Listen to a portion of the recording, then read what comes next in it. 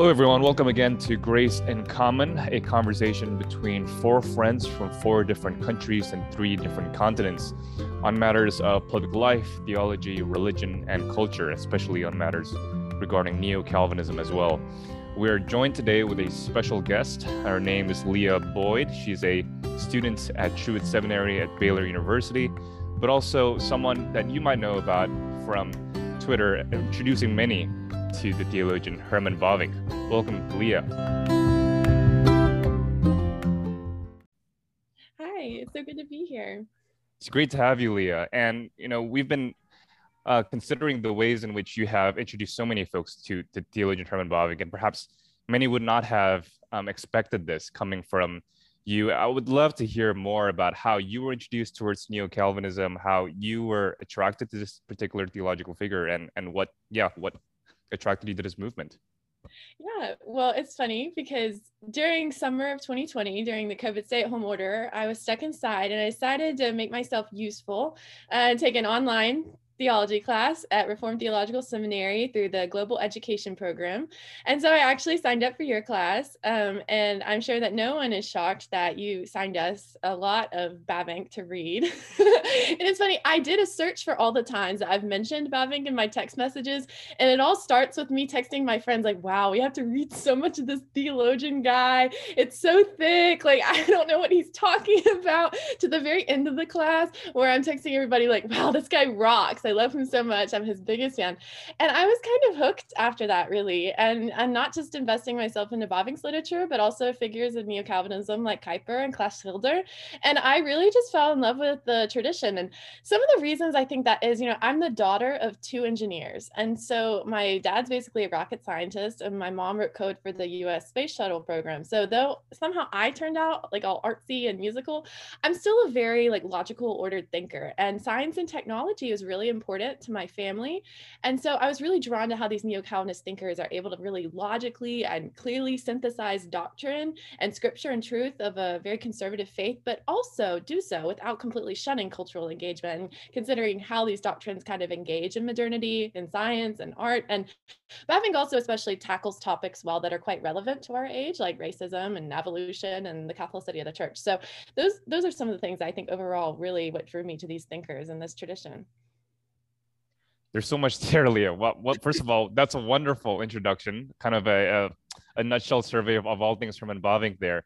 And also one of the things that I tried to, contribute to and teach throughout that course was to say that here's someone who receives the Reformed tradition. And as someone who receives the Reformed tradition, he doesn't see this as somehow inimical towards cultural engagement, but someone that sees the Reformed as helping us move forward conversations about culture, race, justice, and these sort of matters as well. And you have been very much influenced by him and thinking about how to integrate music, especially yes. In theology, and how to really motivate worship from a theological perspective. Can you talk about how you have been writing about these sort of matters recently as well? Yeah, so I have been researching the role of Kuyper and Bavinck, the kind of, the figureheads of neo-Calvinism. What they did in the Gesangenskavesky, and of course, if I pronounce any Dutch words incorrectly, please correct me, or the issue of the hymns in the Dutch Reformed Church. And it's really interesting because I didn't expect to really find a lot about the role that they've played in church music, because they were really focused more on the dogmatics of doctrine more so than the actual liturgy. But I actually have found a lot of really exciting things about the way that they helped push away from exclusive psalmody in the Dutch Reformed Church, which is kind of a big deal. And so, but I think that it really completely has helped me understand the way that they operated on a lot of ecclesiastical issues of trying to balance orthodoxy of their cherished Reformed heritage while also being interested and open to the progression of the church. And so that's been really exciting for me to kind of explore what they've been talking about regarding, how the church works together and the ways that we might look back on our heritage, but also we might try new things. We don't need to be scared of it. Yeah, it's interesting, Leah. Thank you. I just want to add some thoughts to what you said about you being a daughter of two engineers. that also kind of applies to myself. My dad is also an engineer. I come from a family of engineers, and my brothers are. So I've often thought, but also forgotten a bit, and now you remind me of it, how somehow there might be a relation between these two, between the tradition of Neo-Calvinism. I've also noted that in the seminary where I went to, there were a lot of people who started engineer schooling first and then switched to theology. And I haven't done any statistical research or anything, but there may be a connection between the two traditions. I know, for example, also of, and there's also maybe more theological connection. I know that Klaas Schilder, he loved to go and walk in Rotterdam, looking at the construction of new neighborhoods, and he just enjoyed watching how technology developed, and there were new movements and new architectural inventions. So there is also in that a connection, and maybe it connects even to what you just said about how there were also a movement of liturgical reform, where they thought we just need progress. Just like of course, in engineering, progress is very important, especially the past century has been, and also the 19th century has been immense in that respect. So there may also be a connection that both need progress and evaluation over time. Yeah, I totally agree. Yeah, we have to also acknowledge that your mother also sat in the class, and she made some wonderful comments and contributions. So there's some fond memories there. She did. She loved it. I mean, she'd never heard anything like that before, and she adored you. So she'll be happy for the shout out. That's wonderful. Yeah. Definitely give a shout out to Leah Boyd's mother. Yeah, so one thing that I've found in doing some more reading recently about the original Neo-Calvinists and liturgy, church worship is, so I recognize a lot of the kind of stuff that you were just talking about, Leah, with church worship culture. I grew up on the other side of the Atlantic, and I actually grew up in a church that practiced a cappella exclusive psalm singing until, which year did it change? So it was when I was living in Campen doing my postdoc. So that's not that long ago that it shifted to inclusive psalmody and to including musical instruments and including hymns and other songs as well. But it's a big thing to negotiate as a church. When you have you have 150 songs and that's it, and the only instrument is the human voice, and that's beautiful. And when it's done really well, it's really unbeatable. Especially if it's backed up with a rich hermeneutical tradition where actually as you sing the Psalms, you're singing about the incarnation and you're singing about Christ's atonement and you're singing about the Trinity. But then to shift away from that it's kind of difficult to negotiate, and like you become quite aware if you're living through that shift in a very immediate sense of, how do you add to the good that you already have without undermining it or lessening the knowledge of the Psalms that you get if you grew up in a church that sings them all the time. Like I sang 12 Psalms a week growing up between two Sunday services, and then as a teenager going to like a midweek prayer meeting as well, and you learn them off by heart, and it's a huge privilege. But so that those kinds of challenges are real in working out how do you only have so many opportunities to sing songs together each week, and fewer will be Psalms. Then how do you choose all of that well? How do you negotiate instrumentation when you haven't had that before? And something that I found really fascinating in doing a little bit of reading as prep for our conversation today was looking at Abraham Kuyper's book, Our Worship, which is so interesting with his own kind of take on his argument is for organ music as the happy medium to steer between all of the different pitfalls. So for him, there's this like reformed ideal, I guess, that is a cappella psalm singing, because the human voice is the most beautiful, most immediate God-given instrument, and then the psalms are God's word, so it's kind of hard to top them as songs. But sustaining the whole worshipping or the sung life of a congregation exclusively with a cappella singing is kind of difficult unless the people are very good singers. So the kind of stuff he writes in that book is kind of hilarious to read about how they tried to bring in presenters who then became posers and worship leaders, and they became a distraction. Which is interesting because if you look at Scottish church history in the 19th century with liturgy and with presenters, like in Edinburgh, if you were a really good singer, you could make a very handsome living by being a professional singer to lead psalm singing in churches.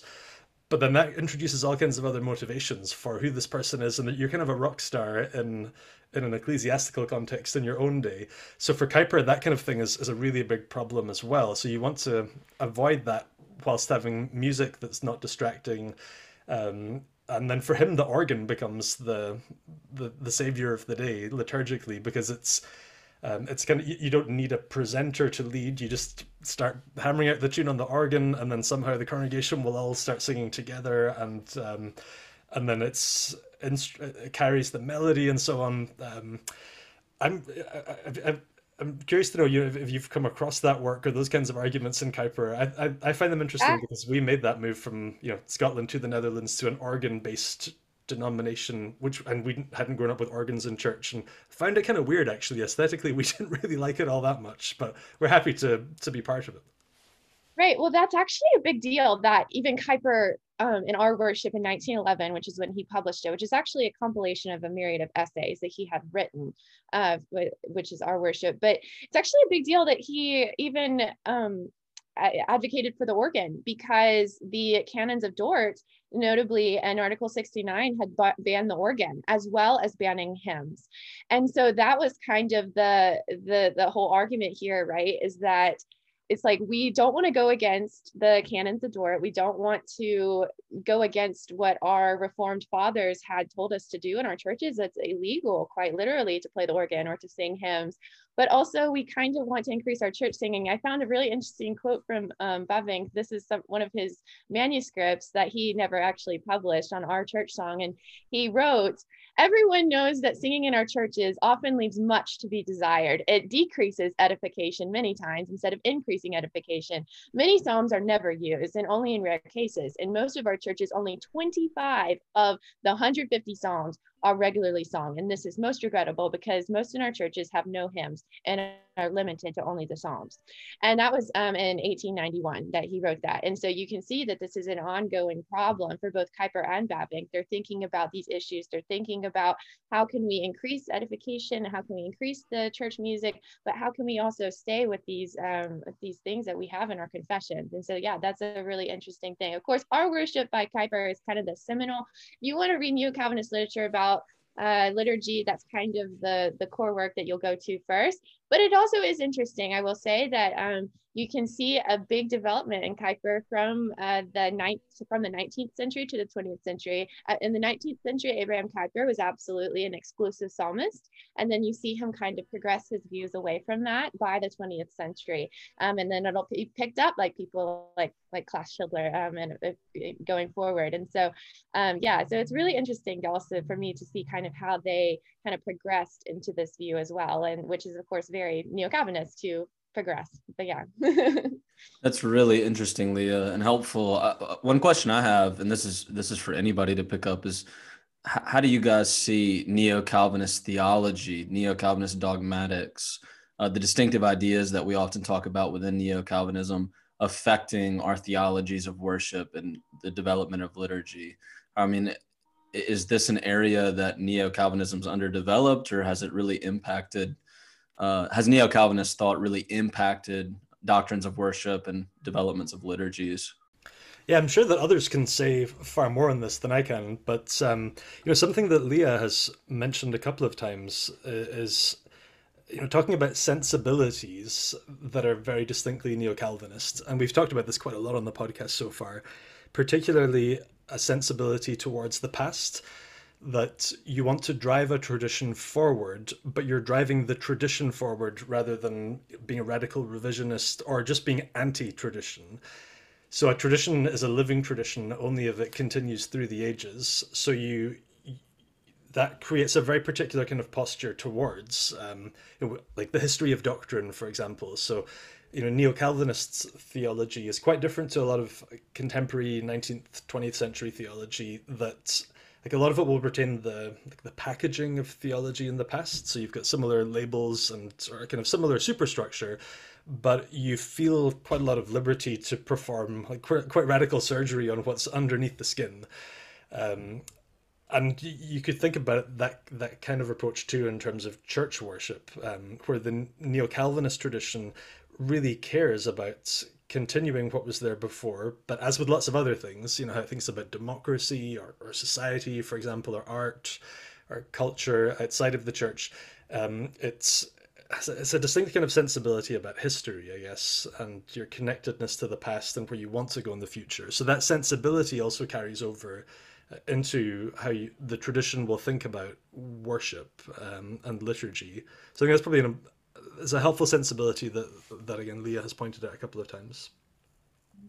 Yeah, and it's so important to point out that the Neo-Calvinist tradition really has its roots in an ecclesiology. It is really a spiritual movement, a theological movement first, and liturgy and worship, as Leah was pointing out, was very much a part of their concentration.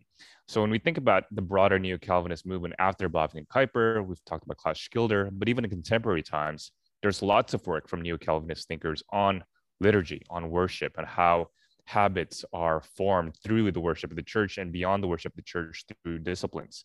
So we have, of course, James K. Smith's work in the Cultural Liturgies program, there, the trilogy that he did for Baker Academic. We also see Nicholas Wolterstorff recently turning towards liturgy in his recent work, Acting Liturgically, that was just published in OUP, which builds upon earlier motifs from him. And also even thinkers like Bill Edgar, who has really devoted a lot of attention on the theology of music and how Calvinism can actually produce music and engage with something like even jazz, which is not something we're thinking about. So I wonder why that's the case too, right? Why is it that Neo-Calvinism has actually been a productive, fruitful foundation for inquiry towards things like liturgy and art? And I have my own instincts and intuitions about why that is, especially rooted in Bavinck's affective anthropology, affective with an A. He believes that there is a foundational place for affects informing the human self, and music definitely hits us affectionately rather than cognitively. But I wonder what you all think about that. Yeah, great. That's good. I mean, not only is it the affective dimension, the subjective dimension, but also every subjective dimension has an objective dimension that stands behind it, right? And so when you think about the theoretical groundwork of liturgy itself, why is music so important for worship? Neo-Calvinism offers something very unique that many traditions don't. Bavinck talks about the doctrine of creation as the song of creation. And it's really interesting that in the organic motif that we all talk about so often, probably his most select word is to talk about the harmony between unity and diversity. And so these musical terms are metaphorical descriptions of the order upon which God has made everything. And so, I mean, I like to think of music, our music, and our subjective, the subjective power of music in our lives being our mimicking of God, the beauty of God's own speech, that God's speech goes forth as song, as music itself. You know, Tolkien captured that well in the Silmarillion, and Lewis in Narnia. And I think the Neo-Calvinist tradition captures that in its doctrine of creation. And I think the doctrine of creation is the reason that music is so important for liturgy. And so, so maybe that's a theoretical foundation for why Neo-Calvinism has had deep interest in this. And it's really interesting you bring that up, Corey, because I also think, and I see this within their writings, that they don't just believe that music serves as a creational purpose. Of course, it's rooted within the creation mandate, that it's an organic result of culture, and that shouldn't be shunned in a pietistic way, of course, but it should be brought to light through grace. But they also have an eschatological view of it. They mention that several times, and Kuyper, one of the big reasons that he actually became a hymnodist and not just an exclusive psalmodist was because he said that it doesn't allow you to fully sing of Christ and of Christ's coming and of this eschatological vision of redeeming of nature. And so to me, that's all very Neo-Calvinist, right? It's rooted in creation, and then it has this eschatological vision at the very end, and music plays a big part in that as we experience, spiritual sanctification. And that's one of the reasons that Bavinck actually includes singing as a part of the spiritual disciplines and Reformed ethics as well. So yeah, it all ties together to me in a very, very New Calvinist way. And something that bridges those comments between Corey and Leah there as well, and also Gray too there, is that Neo-Calvinism also has a distinct emphasis on the Catholicity, not only of the church, but also the Catholicity of culture. That there is only one world that was created by God for God's glory, as a revelation of what God is like and who God is. And so the Catholicity of the Christian faith is the flip side of the coin to the Catholicity of culture. So there's no distinct cultural iteration that the Christian faith cannot grow in, and then produce something that's kind of indigenous, but also universal, or local and universal at the same time. And that means that then in terms of worship, in terms of music, that that also embraces that universal cultural Catholicity, but that'll be diverse in different places. Yeah, thank you. That's wonderful. Let me something I've been wondering. Maybe put in a little bit more practical question. I'm working more as a pastor than as a scholar. So making liturgies is part of my daily work.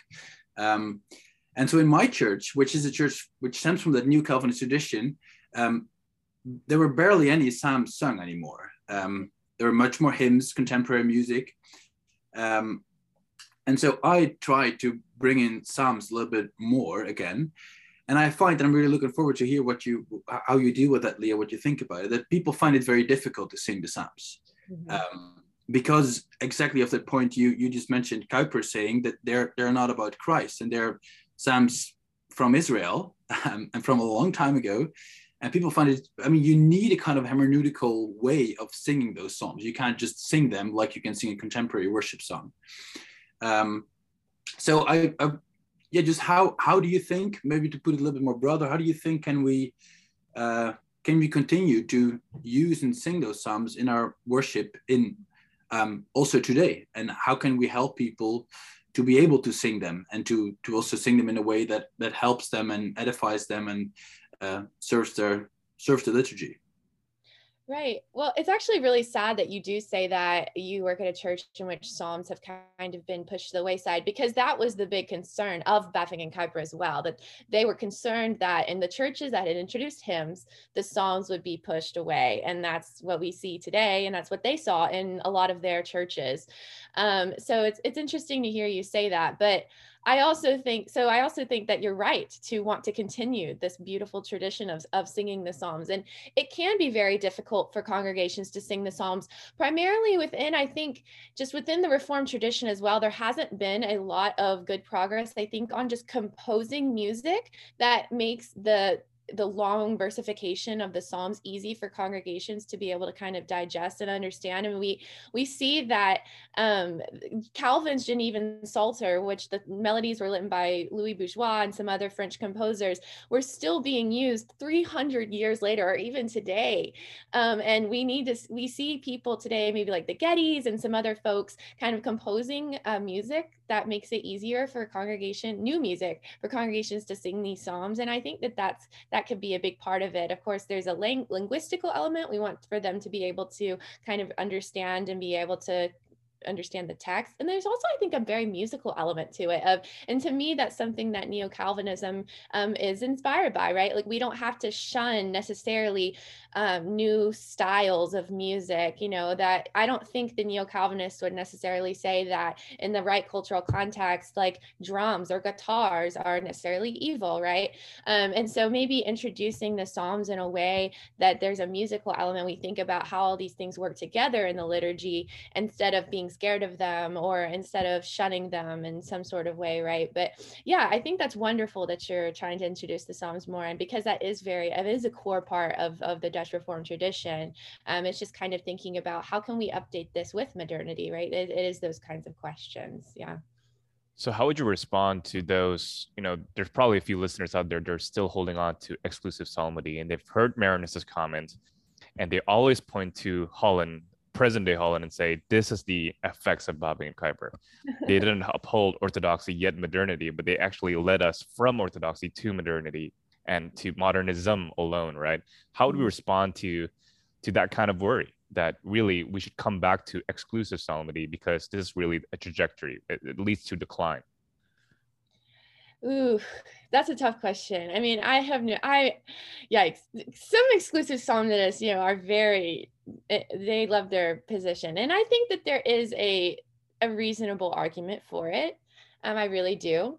But at the end of the day, Kuyper, and that's kind of what he explains in Our Worship, is that he doesn't find there's truly we have to get our prescriptions as Reformed people. You get your prescriptions of worship from Scripture, right? That's the entire regulative principle. This idea that what is in Scripture is that's allowable.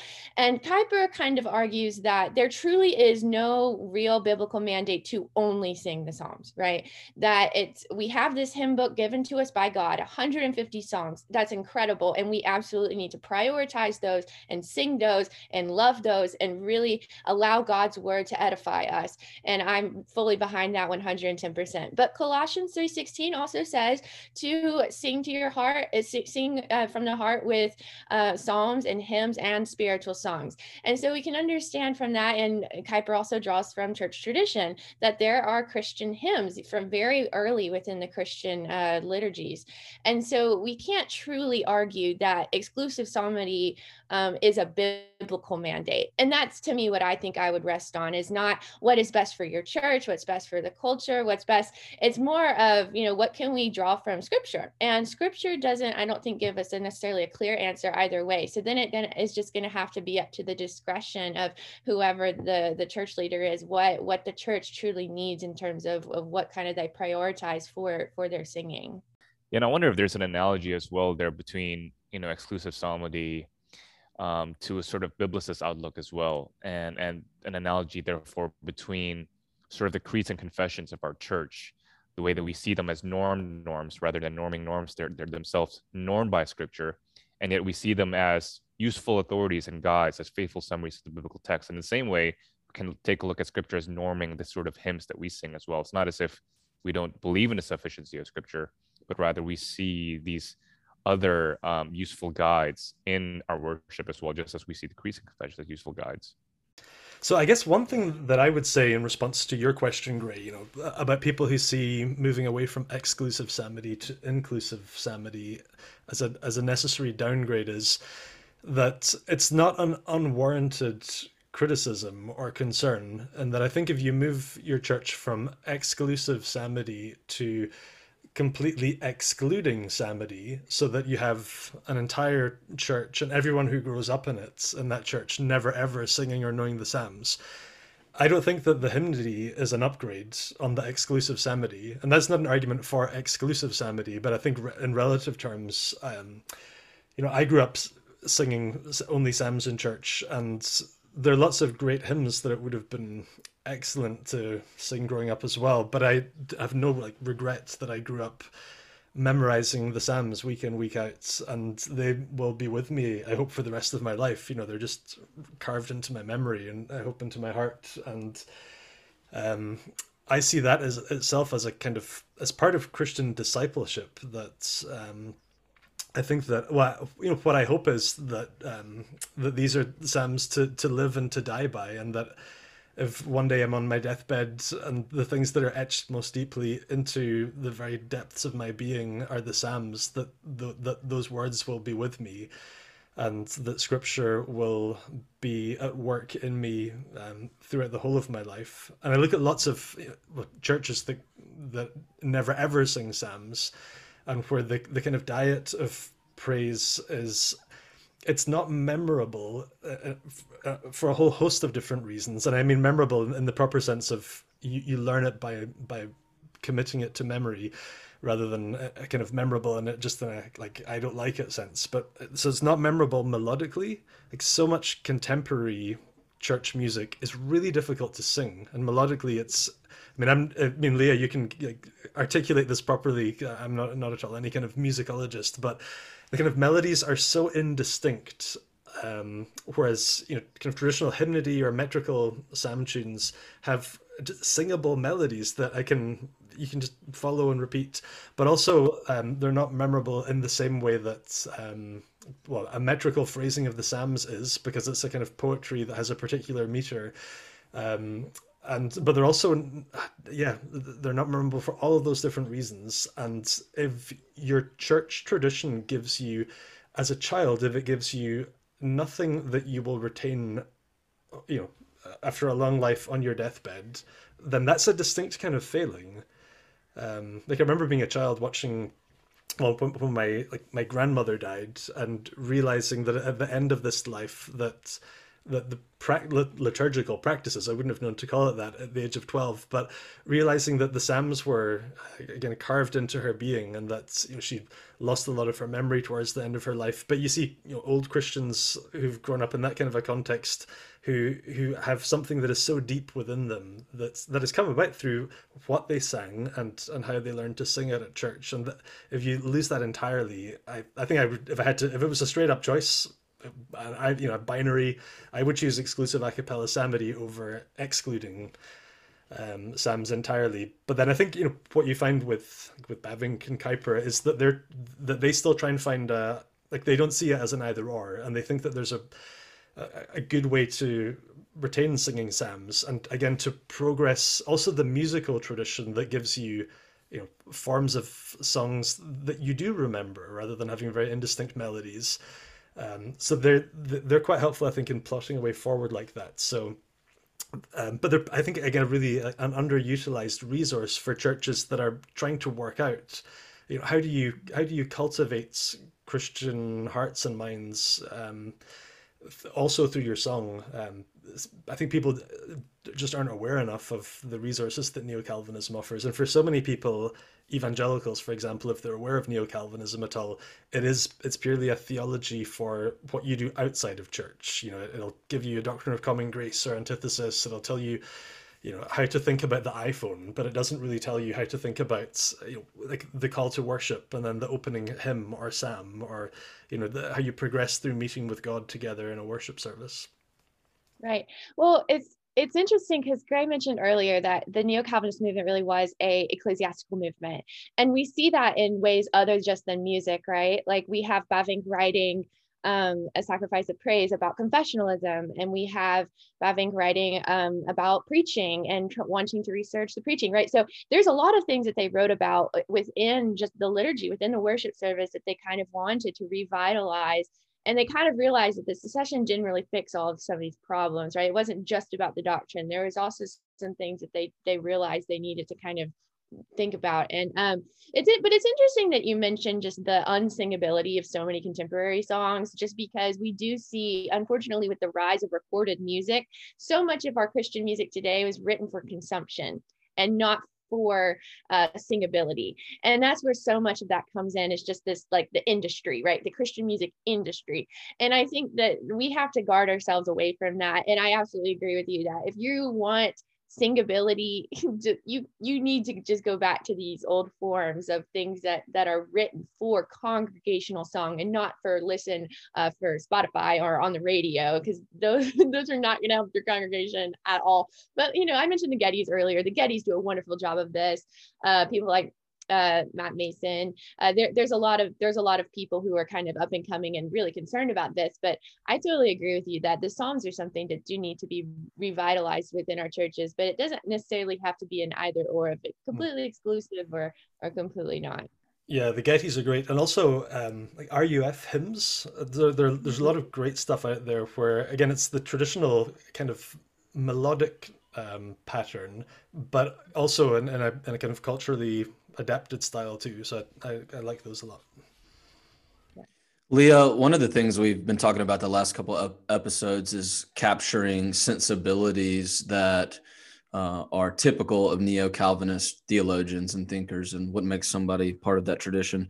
You started to bring up earlier something I just wondered if you wanted to say more about, and that's, as it relates to liturgy and worship, the sensibility in Neo-Calvinism of unity and diversity as it's applied to culture and contextualization. And, you know, that it's a lesson that is desperately needed in the midst of decades of worship war, that grace restores nature and does not suppress it or destroy it or even elevate it. But anyway, you had mentioned that briefly and moved on from it. I wondered if you had more thoughts about it. Yeah, and that's one of the things that I'm kind of writing about, and why I see that they even kind of took this position of hymnody can be kind of okay too. Right, just because there is this idea in the neo-Calvinist literature that moving, like, trying as Christians, we don't need to just like pick up our stuff and move it over here and set down our camp and just completely shun away from anything else in cultural progression, right? That's very pietistic, that's very cold, and that's not helpful, right? And there's this idea that all cultural progress, all of culture, so not just music, but art and science and engineering and industrialization, all of these things are being restored, right, through grace and through the redeeming work of Christ, and through this, for this eschatological vision, right? Finally, one day will finally be consummated. And it's funny because this whole worship war stuff, I definitely grew up on the tail end of it, but my home church did split when I was about 8 or 9, just over contemporary music. That we've created a hymnic service and a contemporary music service. And it was really sad for me because I grew up going to church with my family, with my aunts and uncles and cousins, and they started going to the contemporary service. And so I saw my family less and less. And it was this idea of like, why are we splitting our church? Why are we splitting my family up over something as simple as music, right?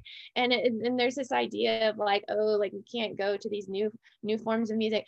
But that's just something that I do at my own church. I mean, I'm a music minister, and we sing these powerful Christian hymns like A Mighty Fortress, dating all back from the Reformation. We sing Fanny Crosby, we sing Baptist stuff, and I also have my students. My students don't know how to play the organ, okay? My students know how to play guitar. My students know how to play the drums. My students know how to sing and play keyboard. And so that's, to me, is also the very congregational element, right? That this isn't just me up there singing and like leading, right? We want it to be congregational. We want it to be congregational song. And so what are the kinds of musical talents that the people in our congregation have, and how can we use that and not be scared of that?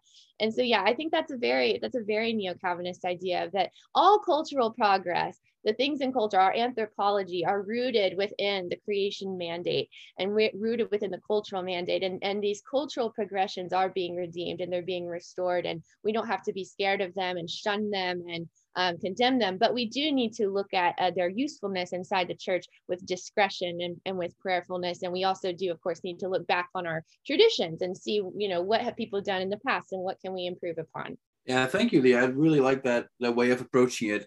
It's really also the kind of the way I'm trying to balance these two in the way I make liturgies every week. Exactly how you say it, like not picking only one and condemning the other, but just trying to have them both and taking for the value they both have.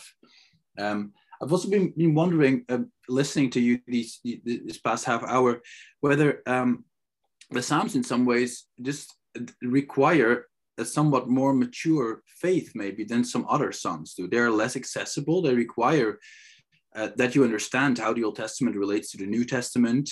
I mean, how do you sing that you long to be in the temple when you see no temple? Just to take, for example, Psalm 84 as an example, and there are many others or sing about Jerusalem and Israel. I mean, what do you mean when you say that? So you need a framework in order to understand what you sing.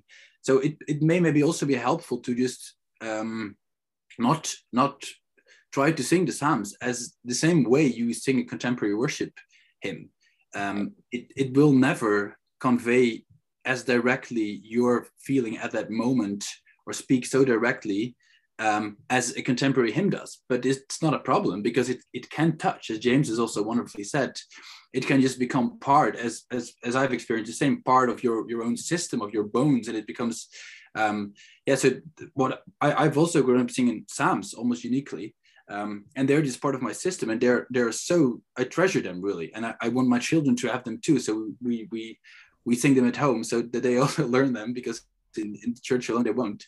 But just to have different layers, different kinds of music, and then allow a place for the Psalms, which are a little bit more difficult but then rich, and then also the others who just can convey this wonderful affections you feel right now and are very accessible, which is also really a strength of that music.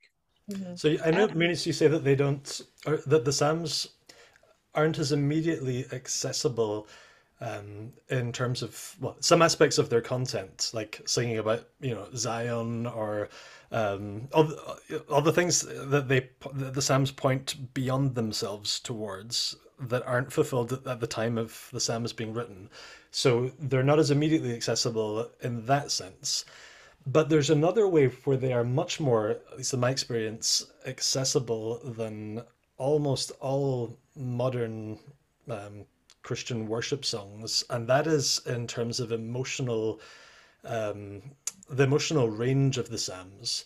There was a great essay that Carl Trueman wrote a while ago now called "What Can Miserable Christians Sing?" And it was an argument for the importance of singing the Psalms, because you're not always happy in life, and life has lots of ups and lots of downs, and depression is a real thing. And if you live life with an emotional range, as humans do, and you turn up at church every Sunday of life, and you only ever sing songs that presuppose that Christianity is about being happy, or that you are happy being there, and that assume that you would never ever be a miserable Christian, or if you are, that there's something necessarily wrong with you or sinful about that.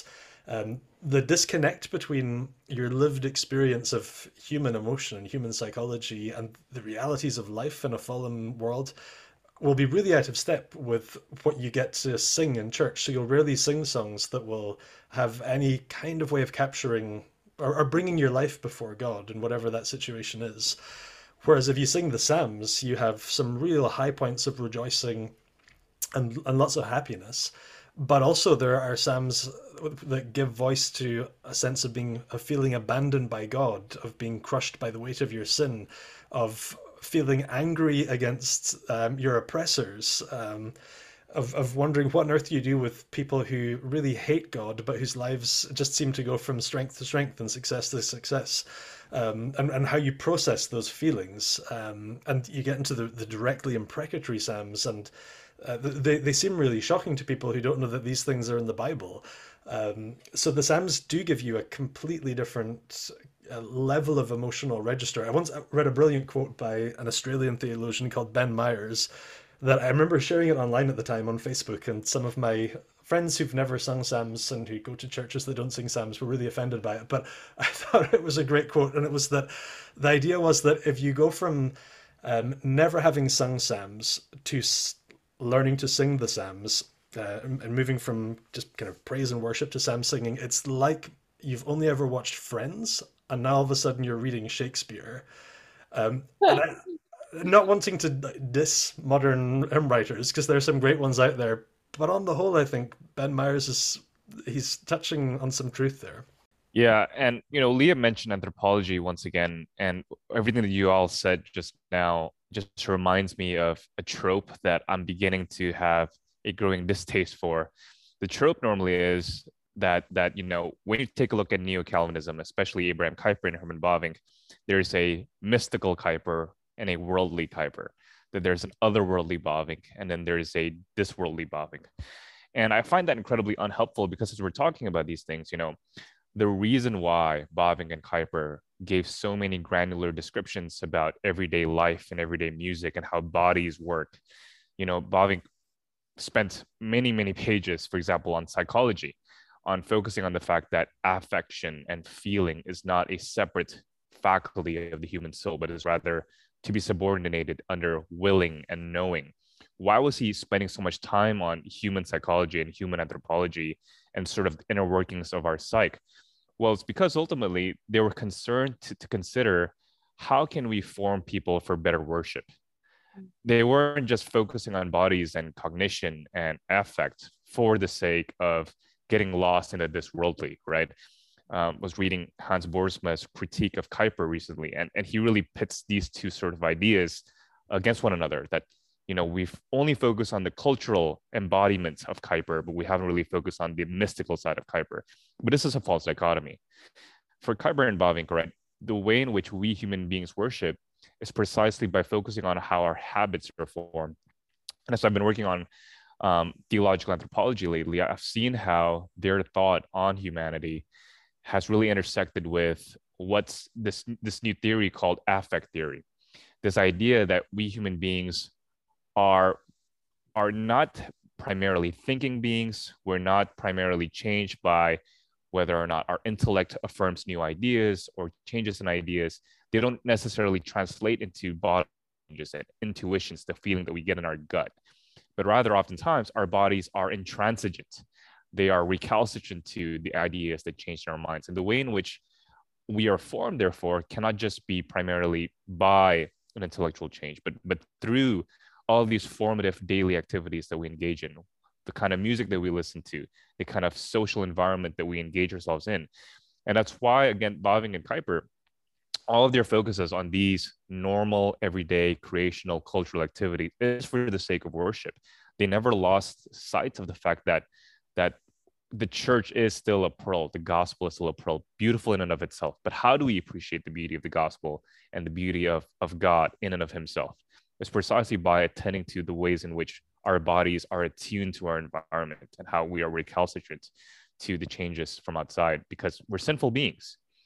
And so I think this is such a neglected part of maybe this unity of nature and grace, this unity of culture and recreation is such a neglected part of neo-Calvinism, but it's also a neglected part of our sort of lopsided intellectualist evangelical movement that kind of either bought into the evangelical contemporary music industry because, well, you know, that's what people like, let's just not think about it, or the sort of, you know, just focus on pure theology and neglecting focus on worship entirely. Yeah, Gray, you mentioned beauty there, and you know, Bavinck wrote an essay on a theology of beauty, beauty and aesthetics, and Kuyper wrote on beauty as well. Leah, I'm just wondering, it just made me think, in the deep dive narrative you gave at the beginning of getting into reading Bavinck's Dogmatics, and obviously you've read quite a bit of both Bavinck and Kuyper as you're revealing to us in this podcast. I'm just wondering how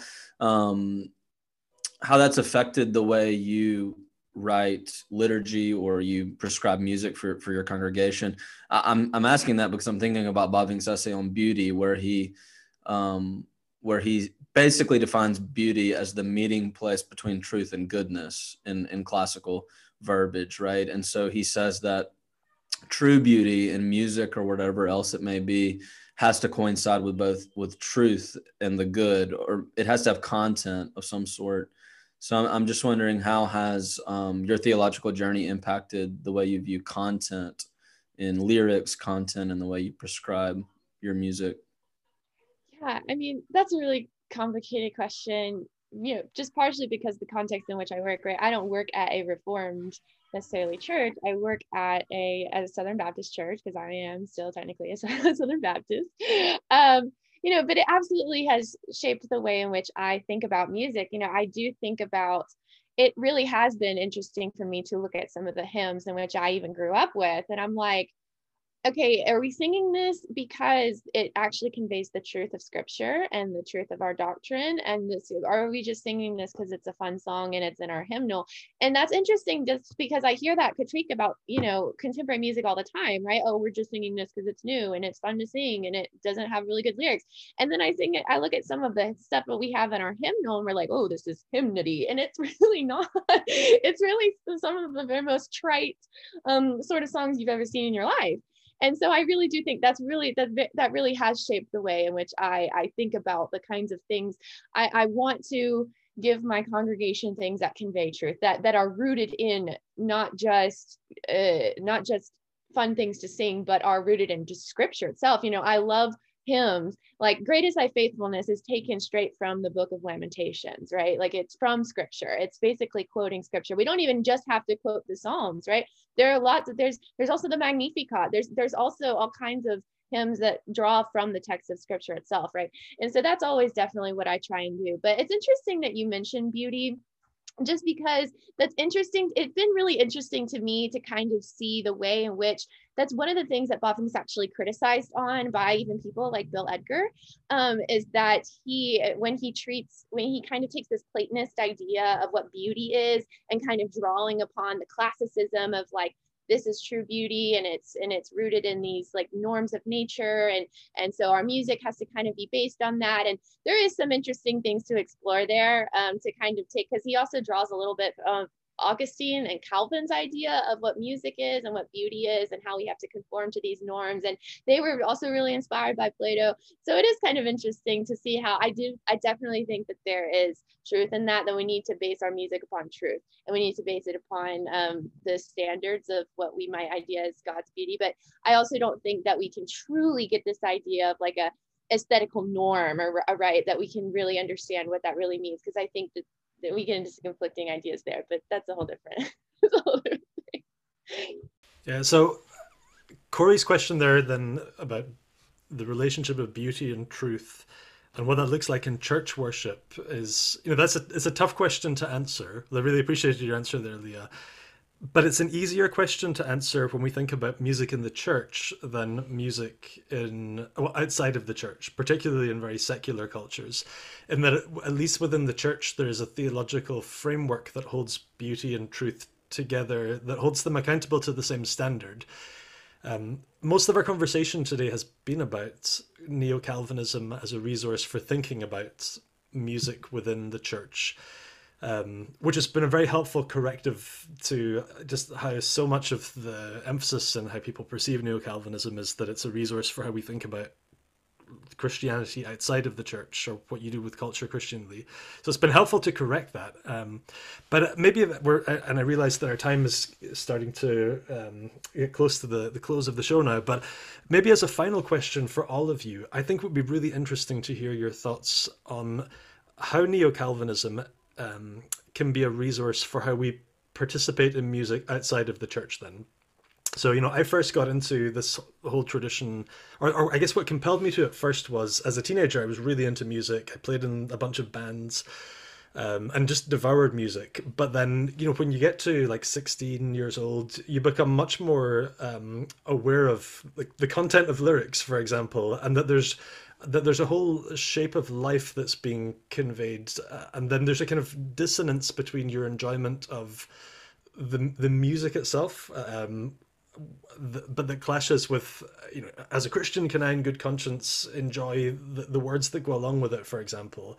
And at least in British evangelicalism, that's like a conundrum that goes back to Cliff Richard, which is quite a long time ago, where evangelicalism hasn't really generated enough good resources to think through that question.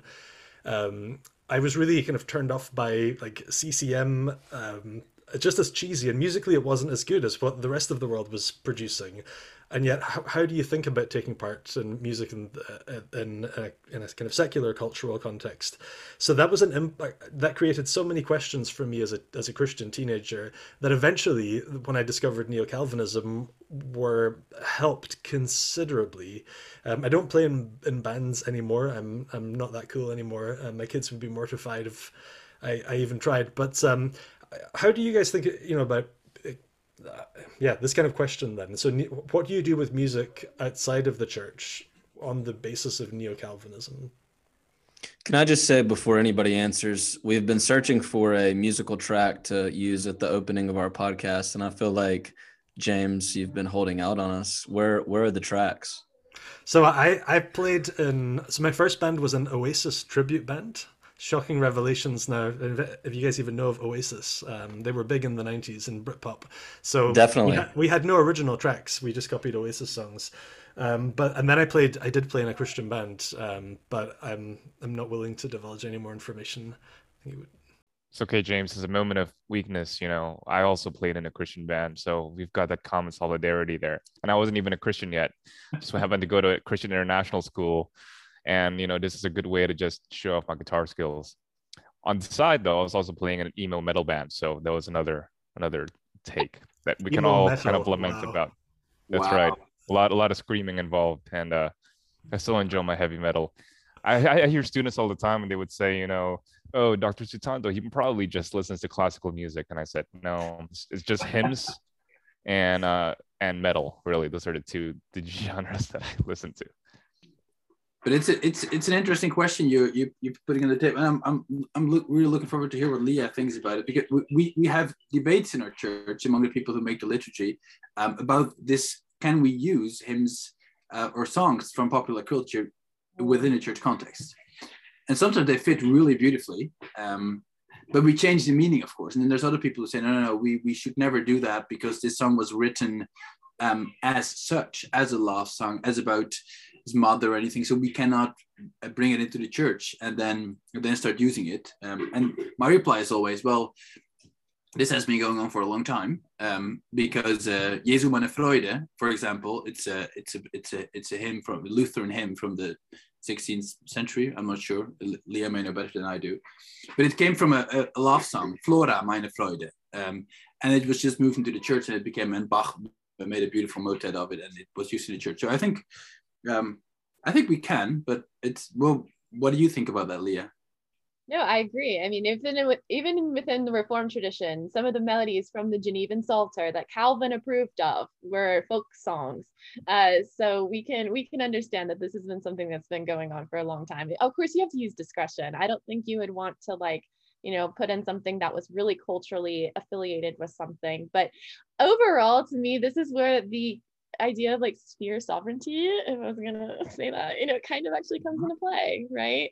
That we have the church and it does its thing, and we need to be very careful about how we regulate our music. We do have to be very careful because there's so much out there that could negatively influence the music in our churches. But at the same time, the music of quote secular, to use that word, secular culture rocks. And to put a point, it does, it's awesome. And I don't think Christians, I think we need to be careful with the content we presume and know what we are being catechized by our habitual listening to, but we also can celebrate the common grace that's been given. Kuyper himself actually admits this, I think in the Stone Lectures, that secular people have been given greater gifts of music and art than Calvinists.